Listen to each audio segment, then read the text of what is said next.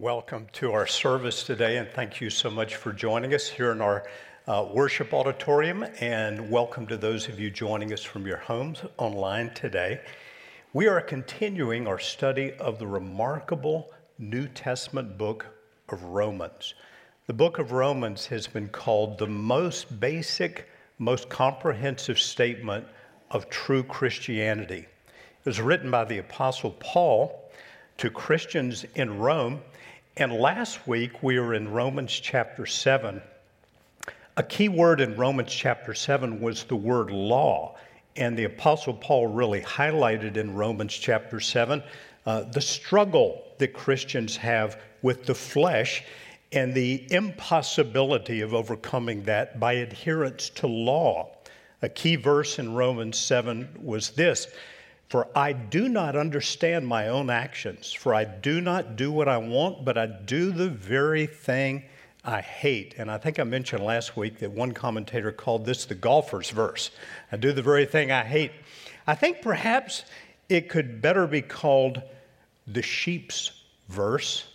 And I think you'll see what I mean by a short video you'll see on your screens.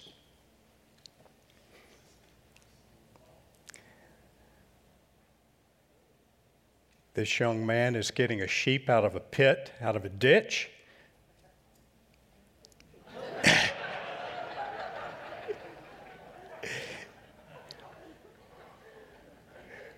Well, I think it speaks for itself, doesn't it?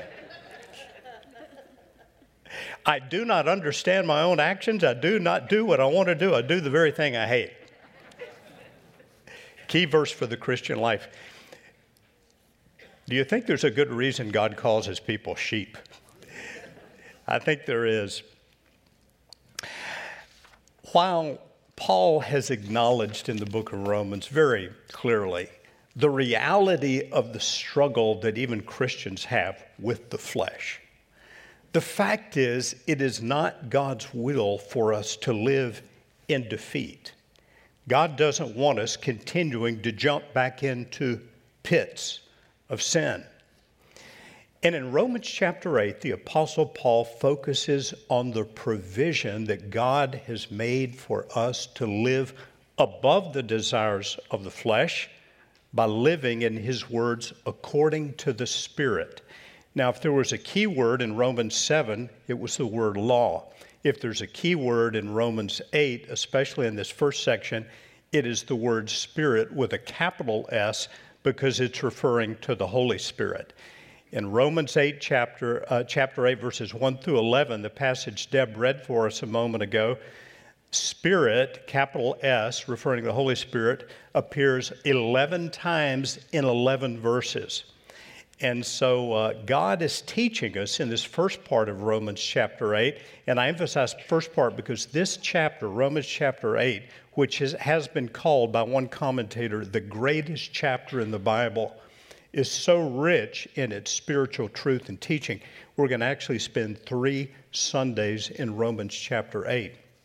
But here in Romans 8, Paul is referring to the work of the Holy Spirit in the believer and what God has provided for us through the gospel of Jesus to enable us to live according to the Spirit. And so I'd like to look at that this morning. What has Jesus provided for us in the gospel, in his death and resurrection? First, Jesus has provided for those who have received his salvation, who have embraced him as Savior and Lord, a new standing with God, a new legal standing with God. Consider these verses in Romans 8, verses 1 through 4. There's therefore now no condemnation for those who are in Christ Jesus. The word translated condemnation comes from a word for judge or judgment. It has to do with punishment, with doom. But Paul begins this incredible chapter. There's therefore now no condemnation for those who are in Christ Jesus. For the law of the Spirit of life has set you free in Christ Jesus from the law of sin and death. Though we were guilty of sin, we are now no longer judged, no longer condemned for our sins. How is that possible? Well, Paul explains it again here. This is what we call the gospel. For God has done what the law, weakened by the flesh, could not do. No one could be saved by keeping the law. But by sending his own Son in the likeness of sinful flesh and for sin, he condemned sin in the flesh. Jesus on the cross took the judgment, the condemnation for our sins upon himself. He who knew no sin was made to be sin for us. Furthermore, he did this in order that the righteous requirement of the law might be fulfilled in us, who walk not according to the flesh, but according to the Spirit. Now think about those words for a moment. We could never perfectly keep God's law, but Paul has just said that through our faith in Jesus, the righteous requirement of the law, that which the law demands, is fulfilled in us. We're now treated by God in Christ as if we had perfectly obeyed his law.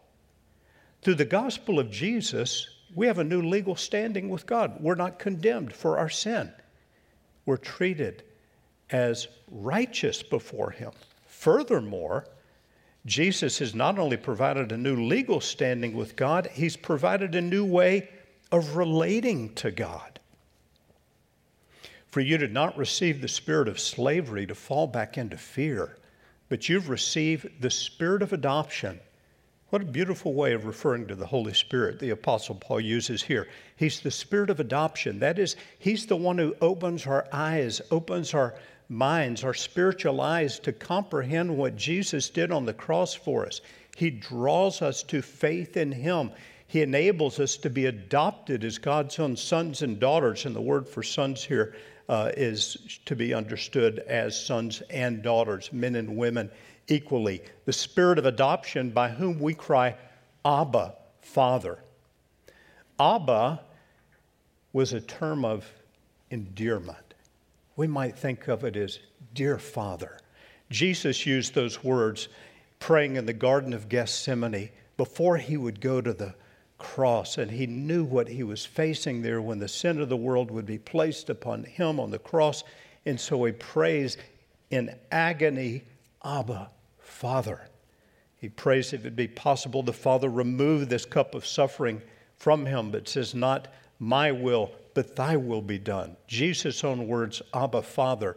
Now because he brings us into a new relationship with God, he's our Father who art in heaven. He's our Abba, Father. Jesus not only brings us into a new legal standing with God in which we're not condemned for our sin, we're treated as righteous. He brings us into a new relationship with the Father whereby we can call him Abba, Father, our Father who art in heaven. A new legal standing with God, a new way of relating to God. And then thirdly, Jesus has provided for us a new power for a new way of living. Paul writes, you, however, are not in the flesh, but in the Spirit, if in fact the Spirit of God dwells in you. Now notice that wording for a moment. He says, you're in the Spirit, and the Spirit is in you.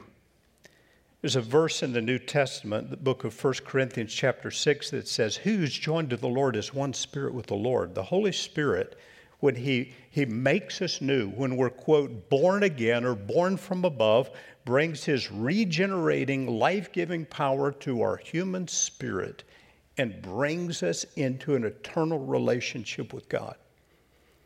So that we're no longer, quote, in the flesh, but rather in the Spirit. If the Spirit of God dwells in you, anyone who does not have the Spirit of Christ does not belong to him. That is, if you have truly embraced Christ Jesus as Savior and Lord, the Holy Spirit does indwell you. But if Christ is in you, although the body is dead because of sin, the Spirit is life because of righteousness. And what Paul's going to teach in this chapter is that it's the Holy Spirit who enables us to keep from jumping back into the same ditch, the same pit, that enables us not to be in bondage to the flesh, but to walk in the Spirit. And so he says in verses 12 and 13, so then, brothers, we're debtors, not to the flesh, to live according to the flesh. For if you live according to the flesh, you will die. But if by the Spirit, that is the Holy Spirit, you put to death the deeds of the body, you will live. Spirit, capital S, is used 11 times in the first 11 verses of Romans chapter 8. The Apostle Paul is emphasizing He, the Holy Spirit, God the Spirit of God, helps us overcome the flesh. He's the one who enables us not to continue jumping back into the same pit. The Holy Spirit is referred to by different titles. He's called simply the Spirit, capital S, the Spirit of God, the Spirit of Christ, the Spirit of adoption, as we've seen. Jesus called him the Spirit of truth. Jesus also referred to him as the Helper or the Comforter. We see this in John chapter 14, the verses you see on the screen. Jesus is speaking to his disciples before he goes to the cross and says, I will ask the Father, and he will give you another helper. Some versions read comforter. Another helper to be with you forever, even the Spirit of truth. 2 titles for the Holy Spirit in one sentence. Helper, Spirit of truth, whom the world cannot receive because it neither sees him or knows him. The Holy Spirit is for the believer. The Holy Spirit brings us into relationship with God through faith in Jesus, and then he forever indwells us, is joined to our human spirit. Now, I think the Holy Spirit is by far the least understood person of the Trinity. And look at the verses on the screen just for a moment. Look at that first sentence. I will ask the Father, and he will give you another helper. Jesus is talking. He's saying, I will ask the Father, and he will give you the helper, the Spirit. 3 persons. There's a distinction between Jesus, God the Son, God the Father, and the helper, God the Holy Spirit. At the same time, there's such perfect oneness that Jesus says in verse 18, I will not leave you as orphans, I will come to you. Jesus just said the Holy Spirit will come, that's who I'll send, and then he says, I will come. What is this distinction and yet unity at the same time? What's he talking about? This points to one of the most important doctrines or teachings. The word doctrine just refers to a biblical teaching in all of the Bible. And I find in talking to people, even who've been Christians for a long time, it's one of the least understood. And it is the doctrine that we call the Trinity. And anytime we talk about the Holy Spirit, you'll see a definition for the Trinity on the screen now. Anytime we talk about the Holy Spirit, I think it's important to understand he's not an it, he's not a force. He is the Spirit of God, God the Holy Spirit, part of the Trinity. Here's a definition for the Trinity that I think is about as simple as we can make it. The Trinity, the word Trinity is not found in the Bible, but the teaching about the Trinity is from beginning to end. This is the Christian understanding of who God is, that God is triune, that he is the Trinity. The Trinity could be defined this way. There is one God, one true God, only one. And he exists eternally as 3 distinct persons. Now, consider the first part of that definition. There's one true God. Christians believe in just one God, that there's only one creator God. We don't believe in 3 gods. You may have a Muslim friend who says to you, I could never be a Christian because you Christians believe in 3 gods, and I think that's blasphemy. And you can say, my friend, I think you've got a misunderstanding of what we believe. We believe in only one God. Christians are monotheistic, that is, belief in one God. Christians, Jews, Muslims are all monotheistic. We're similar in that way. We believe in only one God. But the God in which Christians believe is different from the God in whom Muslims believe, because Christians believe in a God who is triune. That is, he's Trinity. He's one, and yet he exists eternally as three distinct persons. There is a distinction between the Father and the Son and the Spirit, a distinction in person and a distinction in roles. That's why Jesus can be talking and saying, I will ask the Father and he will send the Spirit.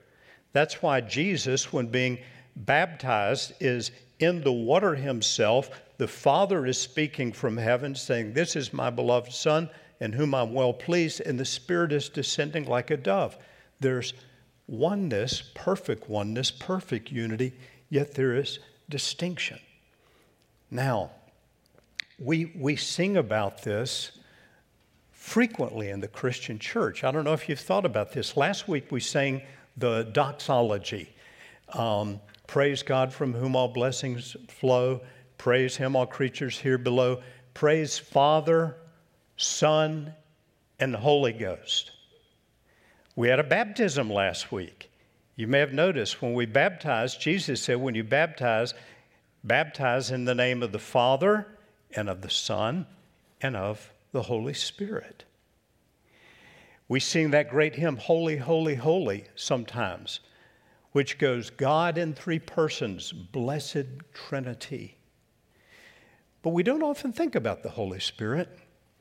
And I find repeatedly that those who've been Christians a long time really have trouble grasping the concept. And I understand that because there's just, I don't think, a perfect human analogy to explain God as Trinity. Throughout history, this diagram, you might think of as a Trinity shield, has been used to depict the nature of God. You see God in the center. There's only one God. And yet, as you go around the corners, you see the Father is God, the Son is God, the Holy Spirit is God. Many scriptures confirm those truths. But you see around the outer edge that the Father is not the Son. They're distinct. That's why Jesus can be praying to the Father. They have distinct, different roles. They're not different in being. That which makes God God is equally present in all three. The Son is not the Spirit is not the Father. The best definition, the simplest definition or analogy I've ever heard for the Trinity is that given by the great theologian J.I. Packer, who simply said, perhaps we could best refer to God as the divine team. God, there's one true God. He exists eternally. That is, he always has been, since before creation, always will be, exists eternally in three distinct persons, Father, Son, and Holy Spirit, each of whom is fully God. I stress this because when we talk about the Holy Spirit, we need to know he's not an it, he's not a force, he's not a feeling. He is very God. He is a person. The scripture teaches he can be grieved, he can be quenched. He's the one who brings us to faith in Jesus Christ. And now Paul, in this great chapter of the Bible, is going to say that you, believer, now that you know Jesus, you're called to live according to the Spirit. How do we do that? I'd like to consider that one question before we conclude this morning. We are called to live according to the Spirit, and I'd like to stress three ways Paul teaches us to do that here in Romans chapter 8. How do we live according to the Spirit? Paul is going to give us guidance that pertains to our spirit, our mind, and our body. First, by setting our minds on the things of God. Paul says in our verses today, those who live according to the flesh set their minds on the things of the flesh. The word mind that Paul uses has to do with what we think, using it the same way we would use it in conversation. They set their minds on the things of the flesh. Those who live according to the Spirit set their minds on the things of the Spirit. For to set the mind on the flesh is death, to set the mind on the Spirit is life and peace. To set our mind on something is to purposely, deliberately focus our thoughts upon something. The Apostle Paul, when writing to the Colossians, said in Colossians chapter 3 and verse 2, set your minds on things above, not on things on earth, for you have died and your life is hidden with Christ in God. He goes on to say, put to death, therefore, what's earthly in you, anger, wrath, malice, slander.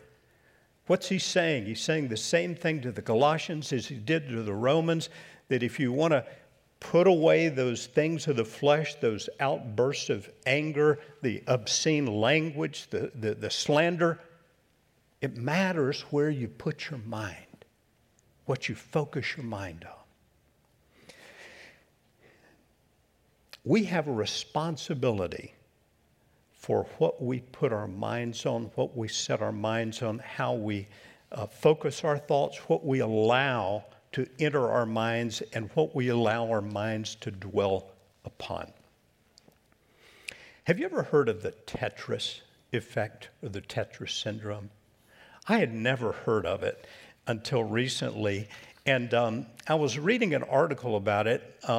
There's a definition in Wikipedia this author quotes, and he says that the Tetris effect or the Tetris syndrome occurs when people devote so much time and attention to an activity that it begins to pattern their thoughts and their mental images and their dreams, and it takes its name from the video game Tetris. And he refers to a test done that people were made to play Tetris every hour for several days, every waking hour for several days. And subsequently, they began to see Tetris puzzles in many things they looked at: buildings, boxes, cereal boxes, cabinets. They saw Tetris puzzles everywhere. His point is that we can affect how we see and interpret the world by the diet that we feed our minds, the diet we feed our brains. And this author, who says he spent his entire life studying, observing, managing human health and illness, says, if we're consuming a steady diet of news, whatever its bias, we will eventually tend to view the entire world through that lens. This is why he recommends people vary their news sources. But he goes on to say, if you're hopeful, doubtful, fearful, encouraged, discouraged, consider the diet you're feeding your soul. I find right now, and I'm no counselor, but I know some folks in our church who are counselors, know their schedules are really full right now because so many people struggling with isolation, loneliness, anger, hopelessness. And some of that, I think, is fueled by an overload of media that directs our thinking in a particular way. And Colossians 2 says what Romans 8 says, set your minds on things above. Those who live according to the flesh set their minds on the things of the flesh, but those who live according to the Spirit set their minds on the things of the Spirit. The best thing some of us could do would be to just cut off media for a few days and let our minds dwell on the things of God and do what the Apostle Paul told the Philippians to do in Philippians 4 and verse 8 when he wrote, whatever is true, whatever is honorable, whatever is just, whatever is pure, whatever is lovely, whatever is commendable, if there's any excellence, if there's anything worthy of praise, think about these things. Shut out that which harms your mind. Think in line with your new in Christ identity. Living according to the Spirit by setting our minds on the things of the Spirit. Secondly, by putting to death the deeds of the body by the Spirit. Paul goes on to write, if you live according to the flesh, you will die, but if by the Spirit you put to death the deeds of the body, you will live. How do you put to death the deeds of the flesh or the deeds of the body? Paul gives us a little insight into that in Romans 6 and verse 11. The next verse you'll see where he wrote, consider yourselves, that is, think of yourselves this way, dead to sin, but alive to God in Christ. In other words, Seeing yourself as God sees you will help you live like God wants you to live. If our body really is a temple for the Holy Spirit, that should have a tremendous bearing on what we do with our bodies. If we're living with a constant awareness that the Holy Spirit lives within, that certainly influences what we do, what we don't do with our bodies. Paul says to live according to the Spirit, we should set our minds on the things of the Spirit. We should put to death the deeds of the body by the Spirit. And then thirdly, we should be led by the Spirit.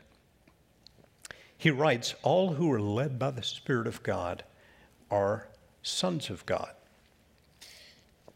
We're to be guided by the Holy Spirit. He says something in verse 16 of Romans 8 that is particularly interesting. He says, the Holy Spirit bears witness with our spirit that we are children of God.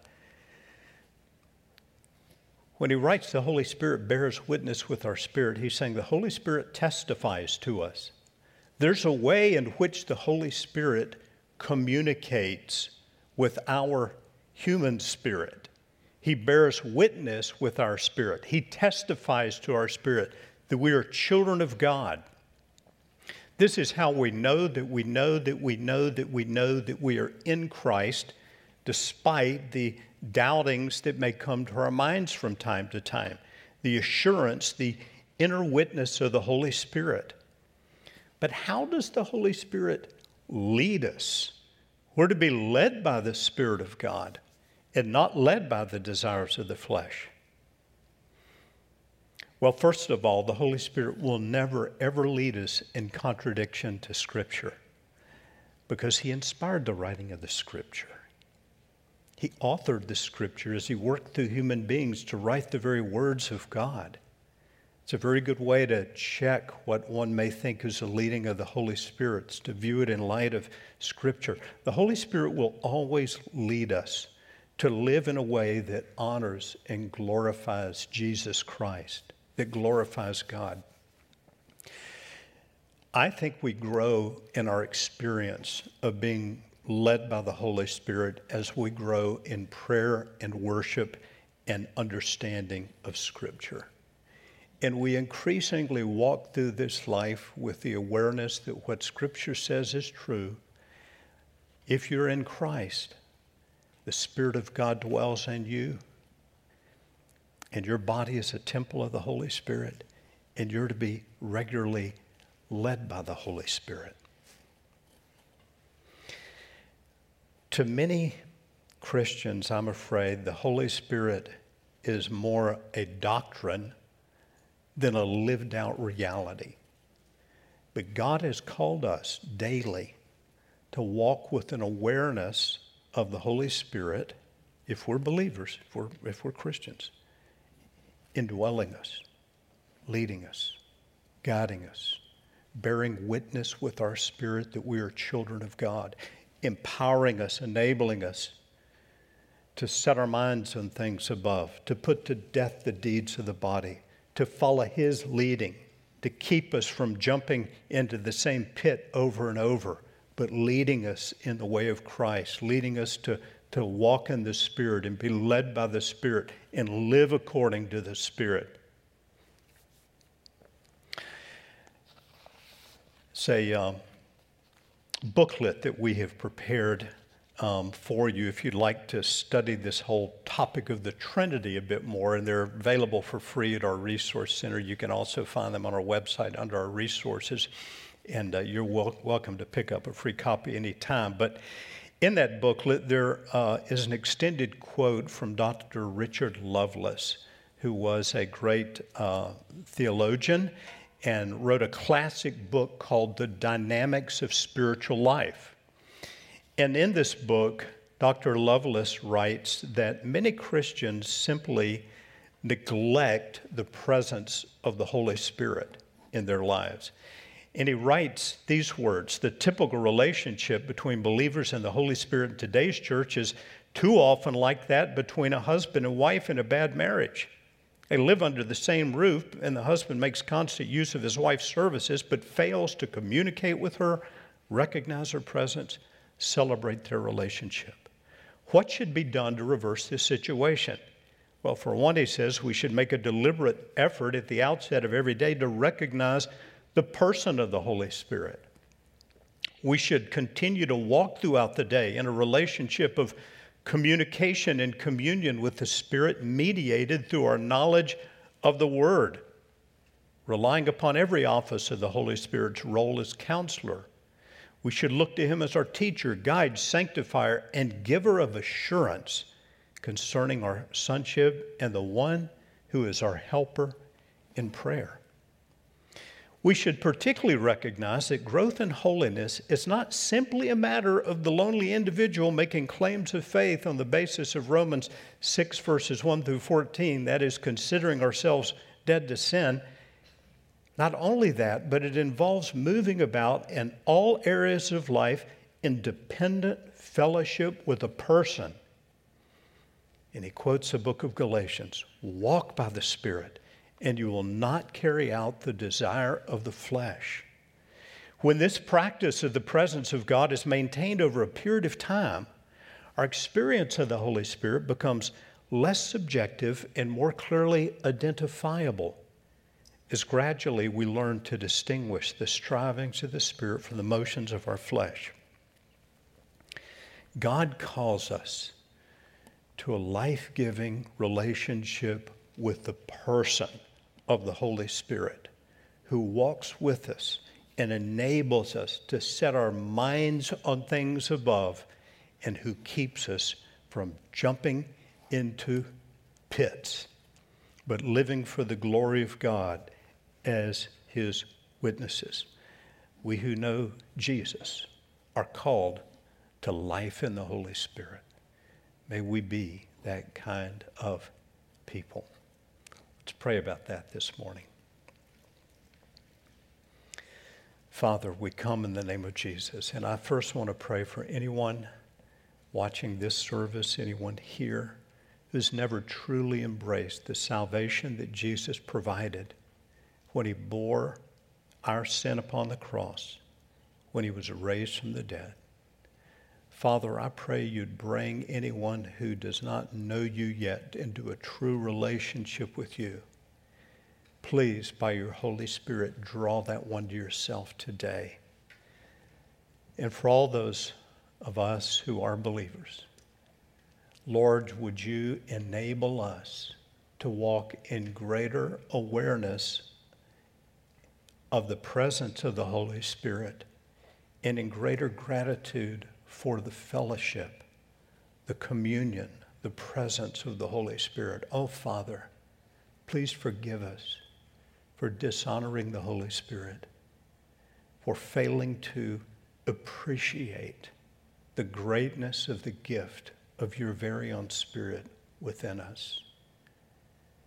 Let us truly be Spirit-filled people, guided by your Spirit, led by your Spirit, empowered by your Spirit for witness to the world. Fill us afresh. Teach us how to be yielded to your control. We pray in the great name of our Lord Jesus Christ. Amen. Briefly, before we worship the Lord again this morning, I have two things I want to mention to you, and then Pastor Brian Edmonds is going to come. First of all, our Rock K is coming up on May the 8th, and the recipient of the funds of our 5K this time is going to be the Salvation Army, their Center of Hope, a great ministry. If you've not signed up, this is something you can run here or walk here or run at home virtually. Send in a video, running, walking on your elliptical machine. But it would help if you'd go ahead and register for that on May the 8th. Secondly, speaking of local missions, our picnic that day is going to be held here from 11 to 2. Now, that's going to be a special day. We're going to have representatives from all our local ministries that are going to be here outdoors that day. Pastor Sonny referenced this when he spoke about it on April the 11th. This be a day to come enjoy fellowship outside, hot dogs, hamburgers, etc. Also to connect with the local ministry. Now, it would help us if you would go online and register for this so we could prepare the food. And Brian, there he is. Come on up here, Brian, has a word to say about our student ministry. Well, hello, church. One quick announcement that we would love for your middle school or high school or anybody who will have completed grades 6 through 12 by the summer is we think that there's a lot of value in our trips. Forced community is one of the best ways to get plugged into our youth ministry and to also create lasting memories. June 28th through July 2nd, we are going to be heading down to Garden City for a camp. We're going to have worship in the morning and the evening, free time activities a little bit in the afternoon, some team building things throughout the day. And you can go online to register on the events tab of your Church Center app. And if you have questions about that, or if we can offer any kind of scholarship, I think, do we have a picture of anything?